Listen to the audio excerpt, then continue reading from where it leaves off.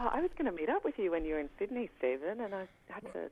What happened? Couldn't make it in the end. Oh dear. I think I don't know. The city people were booking into all these things, and then I couldn't make it to meet you. Sorry about that. I'm sorry. Well, we meet at last by power of radio. Actually, this could be our intro, by the way, to the podcast. You guys talking about the time you didn't meet up in Sydney. And other exciting events. yeah. I'm so educated and I'm so civilized because I'm a strict vegetarian. And with the overpopulation and the Christian starvation and the crazy politicians, I don't feel safe in this world no more. I don't want to die in a nuclear war. Welcome to Alpha Chat, FT Alphaville's now simply frequent podcast about whatever we fancy talking about. I'm David Johan in London, and I'm joined here in the studio by our guest Stephen Englander, head of City G10 FX Strategy. Hi, Stephen. Hey, good evening and good morning. And in Australia by my colleague Kate McKenzie. Hi, Kate. Hi, good morning. Hey. We're all going to talk about Abenomics, which is, of course, Japan's attempt to get its economy going using the absurdly annoying metaphor of three arrows, which are of monetary, fiscal, and structural policies. The first of which is currently the most aggressive, and the last of which is yet to be announced. We might actually go to Kate first. What is yesterday for her and this morning for me, the Bank of Japan put out the statement from its latest monetary policy meeting, and I'm not really sure what was in it because I didn't read it because Kate did. Yeah, I love reading these things. Well, this one was fairly brief, not as brief as previous months, but it was really just saying they're going to continue purchasing assets at the same rate that they already committed to back in early April, and it had a few words to say about the economic outlook. That was the only other thing really, and it did mention that there were signs of possible improvement. I think I can't remember the exact words, but but also that still lots of risks for the Japanese economy. And also for the US and European economies. So par for the course kind of stuff. To it. Yeah, exactly. There wasn't a lot to it. I think from the statement, there was a bit of expectation that they might explicitly mention that they were watching bond yields. They didn't mention that in the statement, but Governor Kuroda did say that in the press conference a bit later. That they're watching the yields of.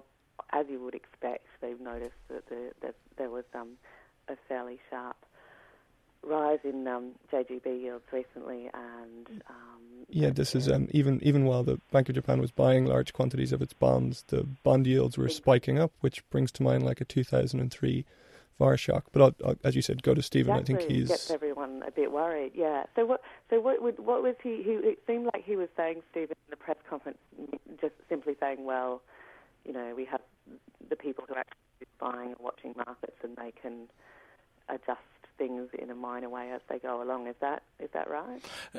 Yes, it is. But the yen weakened as when the headlines from the press conference came out. I think coming into the meeting, there was very little expectation that there'd be a significant change in monetary policy. But I think that by implication, the fact that he mentioned some concern about the level of yields. He said that they had some flexibility in their purchases in order to deal with the yields. I think it sent a signal that they were concerned, even if the signal was non-committal, and that was enough to be interpreted as, I'd say moderately dovish in relative to expectations in the market. What is the expectation? That if the yields keep spiking or rising, that they'll step in and increase their purchases of JGBs to compensate? I think the answer is that it depends, because till now, say since 10-year JGB yields broke 60 basis points, the Nikkei is up about 1,700 points.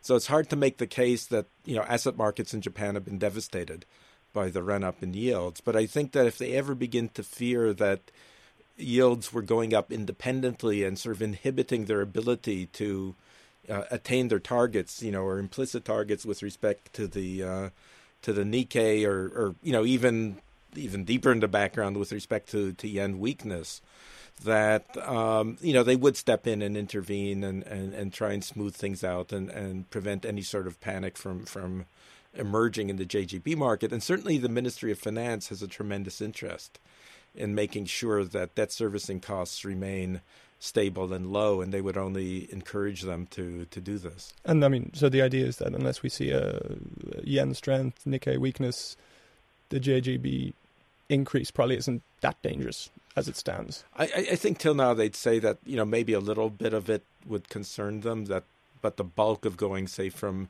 the 40 or 50 basis points right after the April 4th meeting to almost 90 points now, I think most of it they would see as being benign, the same way that the Fed has seen most of the backing up of U.S. bond yields as being benign, given how well the equity market has performed over this period. Kate, I know you've written about this. I mean, a certain proportion, or an easy way, or maybe a sensible way to look at the JGB yield increases is as a very direct sign of Abenomics working. Yeah, well, that's a component of it. You'd hope, I suppose, BOJ policymakers are hoping that's a big component of it too, because obviously if expectations of growth are rising, then expectations of inflation, of higher inflation, and we can see that from the break-even interest rate that has continued to climb. It does look like there's an argument, a good argument to be made that part of this rise is just about people expecting these policies to work. It's expectation. And I suppose that leads us on to the obvious Abenomics question: is how do we actually know it's working? I mean, yen 20% weaker, Nikkei up, good GDP data, even if the series is volatile, growth forecasts up, earnings up, corporate earnings up, etc. But you've got stagnant wages and you've got a kind of a weakening trade balance. Is that a fair? Yeah, it's very, very early when you think about it, and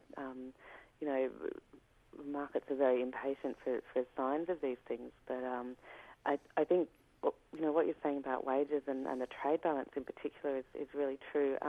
The yen's been weakening for a while, and the trade data that came out yesterday for April was not that inspiring. I think it was the second month in a row of year-on-year growth for exports, which was great, but the rate of imports grew at a faster rate, so the deficit was bigger, and that all suggests, or just underlines how vulnerable Japan is to, the weaker yen's a double-edged sword for that economy because they have little choice but to import a lot of energy commodities. There's been a lot of reports recently of Japanese business people and exporters even not wanting the yen to weaken that much more. I don't know how representative this is of the Japanese the whole economy, but there's definitely Japanese officials are coming out now saying that it might have gotten stronger. They might want it to get stronger. Might be weak enough at this point. But I might throw that over to Stephen, our FX expert. I think a lot depends on how you define work, and you put a work in quotation marks. I mean, it's clear that inflation expectations have begun to edge up. The problem, I think, is this: that they've defined working in terms purely of hitting their inflation targets. And, I think that it's, most people would agree that economies that are well-functioning don't have deflation. But they've sort of turned it around and kind of said, well, if we can get inflation, by definition, means we have a well-functioning economy. And, I think there's a lot more skepticism about that. Many countries have tried reflation over the past 50 years and expanding balance sheets, and the history of the post-World War II is a history of inflation, and it's not as if those inflationary episodes have been economic successes in most cases. And I think in terms of Japan, where the skeptics are most concerned is that you can talk about where you want the Nikkei to go, you can talk about where you want inflation to go. It's a lot harder, it seems, to pin down Japanese officials with respect to whether GDP growth at the end of this process, if it succeeds, is it going to be 20% higher, 10%, 5%, what the number is, because they seem to stop at the inflation number and never go further. Well, I mean, I suppose one quick response to that would be, if you're looking at an economy in a liquidity trap, if you're looking at an economy that's still suffering from the effects of a balance sheet recession, in that people are, there might be fear of borrowing, fear of lending, that kind of stuff, psychological fears, as Richard Koo would put it, you might actually have to come up with, as a central bank, as a credible promise to be irresponsible.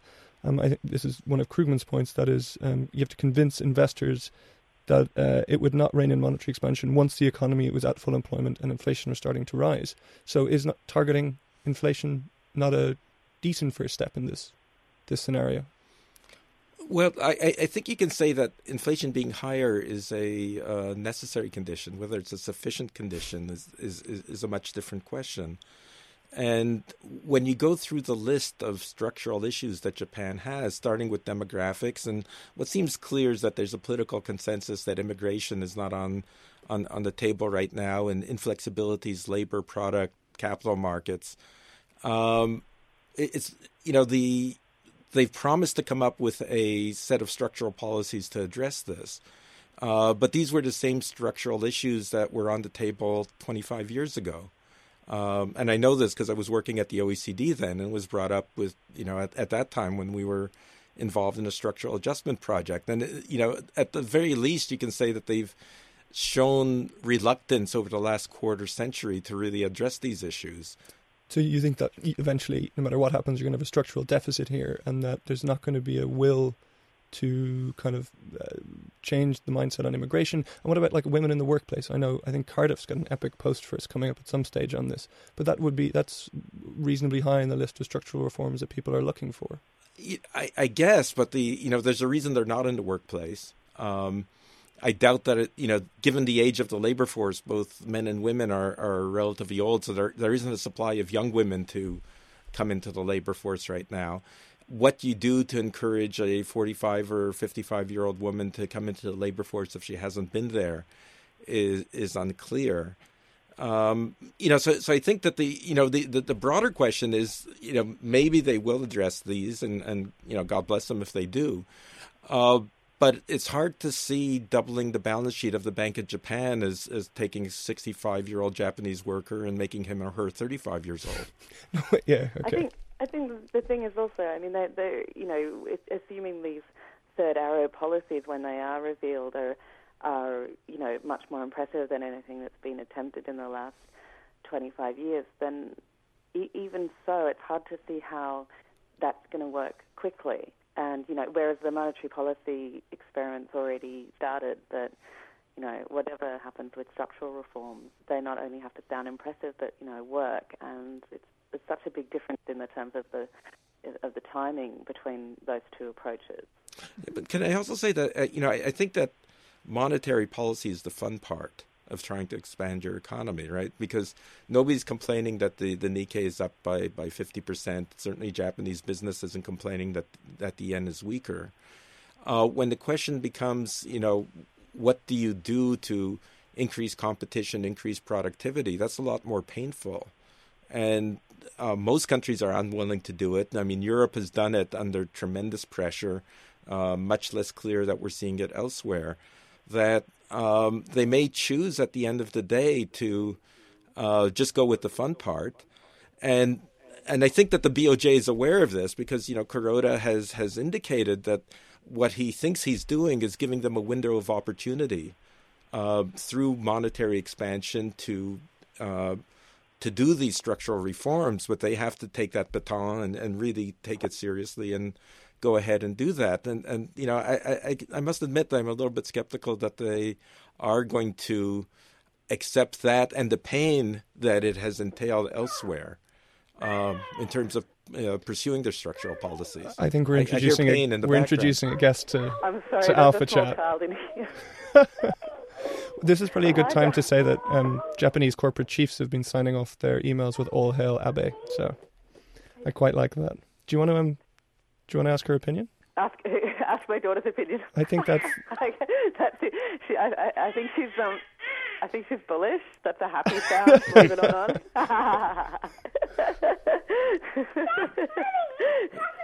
Okay. It's also Peppa Pig. That's the other view. She's a South Korean sympathizer. I thought I heard her say buy Nikkei, but hedge it.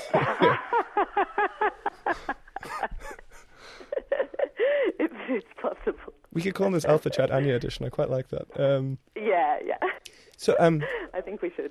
To channel Kyle Bass a bit, I think you are actually quite bearish Abenomics, right? Do you actually see in like 3 to 4 years' time a proper kind of blowout here, a bond blowout, like a proper disaster?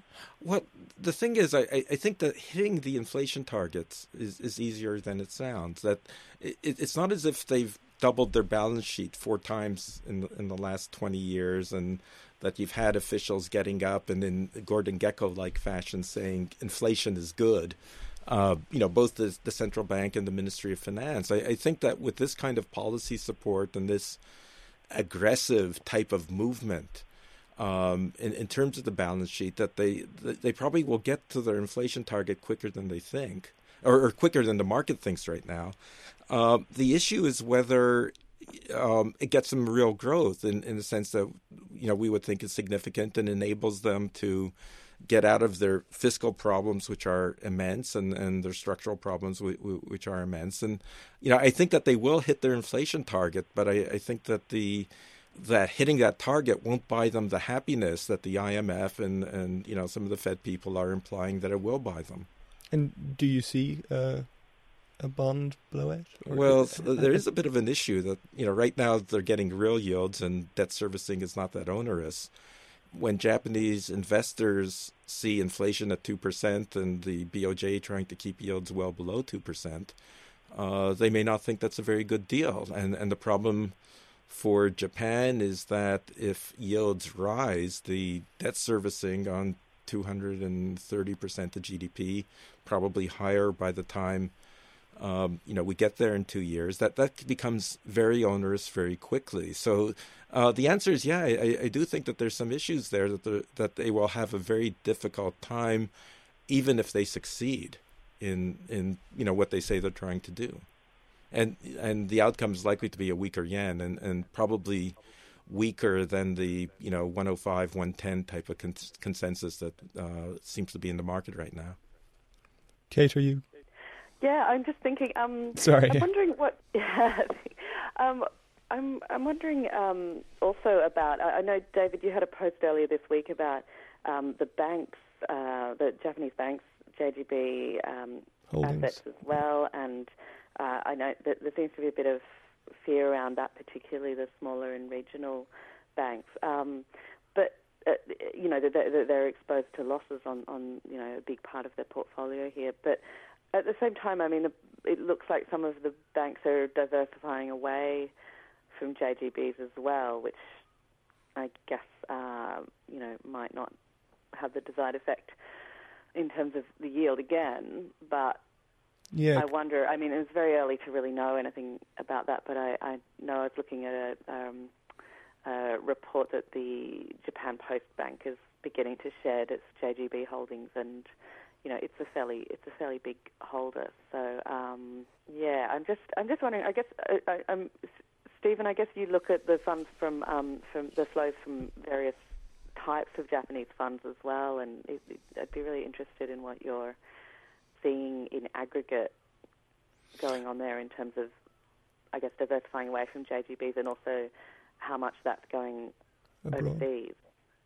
Well, I think the scary part for the yen is that the yen selling that we've seen so far has been largely a Western type of selling, London time zone, New York time zone, not so much a Tokyo time zone development. We're seeing it on the edges, and there's some intimations that some big institutions are thinking about it, but no very concrete evidence.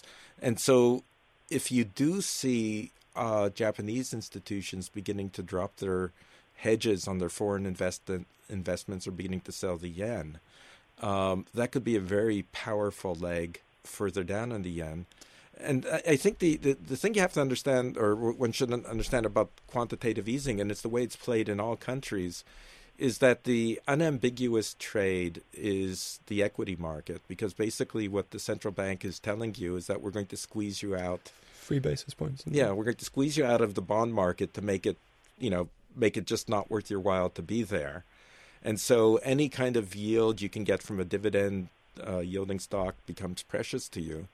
And the expansion of the balance sheet, it also encourages you to take your money abroad to any place that offers you a better yield. So I think the answer is that you can't judge the success, if you want to call it that, even by looking at the JGB market, because it depends on the interplay between the Bank of Japan and the market. But if the equity market is going up and the yen is going down, I think they'll think that they've done a great job.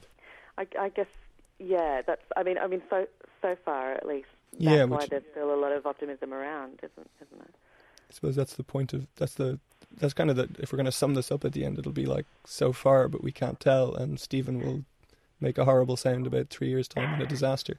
Well, but they're the most popular government in a long time in Japan, and so they have no incentive to stop. And they might actually scrap the consumption tax if elections go their way, which is an interesting idea too. My sense is that Japanese officials are very committed to the consumption tax. That they think it's the basis of any kind of fiscal reform, and even if they have to temporarily increase spending in order to offset the hit to core inflation, and the demand impact, that they're going to do it.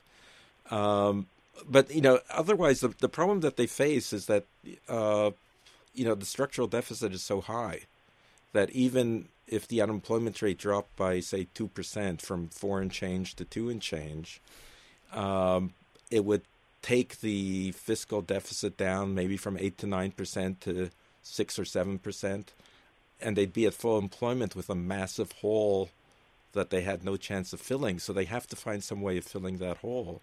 And the sales tax is a tremendous part of it.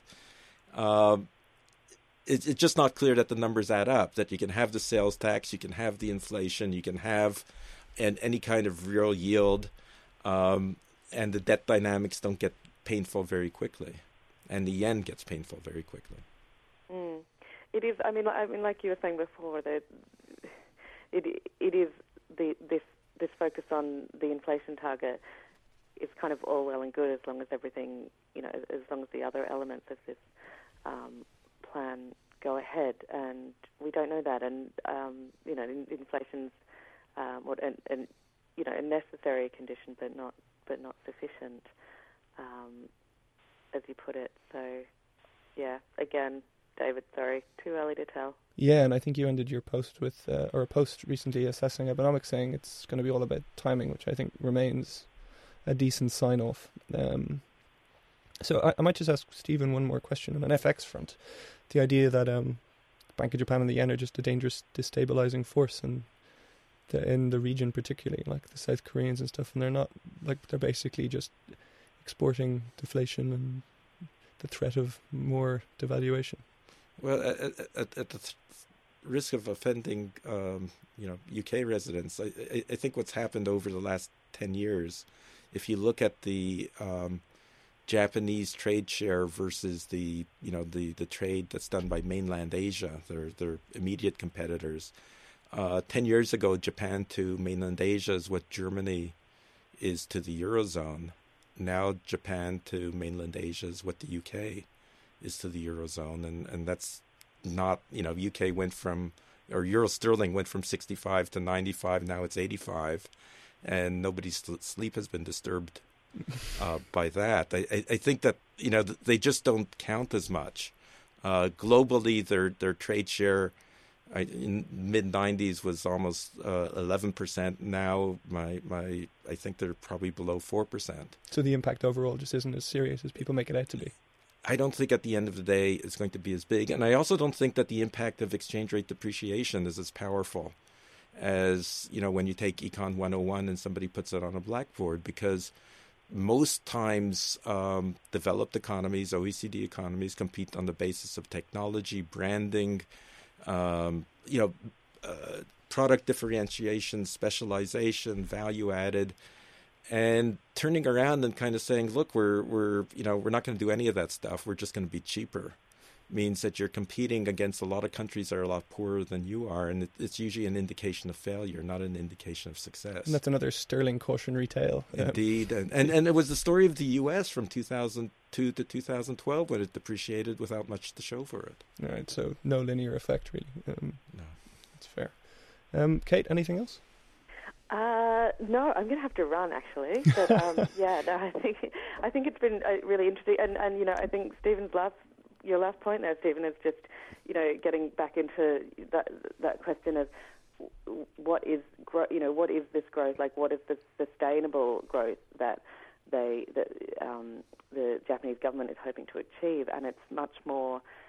It's so much more daunting a prospect than just some fairly bold monetary policy, and presumably there's all kinds of vested interest and some political barriers to really making those sort of improvements happen to the economy, where they are adding more value and branding, improving branding, and those kinds of things that actually really help an economy grow, especially an economy where the demographics are really going against it.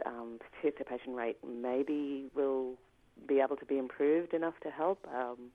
Like you said, immigration doesn't seem to be on the table, so there's some really serious factors working against them. I'm going to wrap it up, I think, and say thank you very much to Kate, particularly because we should really point out it's like 5:30 over there, isn't it? Yeah, actually, it's just about 7 o'clock now. Okay, so that's like really impressive. Well done. Yeah, and thank you too for staying up late. No, we had a beer. It was great. We're fine. Well, some of us had more than one. Okay. So thanks to Kate and Anya. Am I pronouncing it correctly? Yep, Anya. Kate and Anya, and to Stephen for coming in. She's the TV now. Okay. All right, see you guys. Bye. Good morning, Kate. Good night. Bye. So, you've got an idea for a business. The store of your dreams. There's just one thing to figure out. Everything. That's why Shopify's all-in-one commerce platform makes it easy to sell online, in person, and everywhere else. Sell on social media. Source products with an app to get that first sale feeling. It's the only solution that gives you everything you need to sell everywhere you want. So when you're ready to bring your idea to life, power it up with Shopify. Sign up for a $1 per month trial period at shopify.com/listen.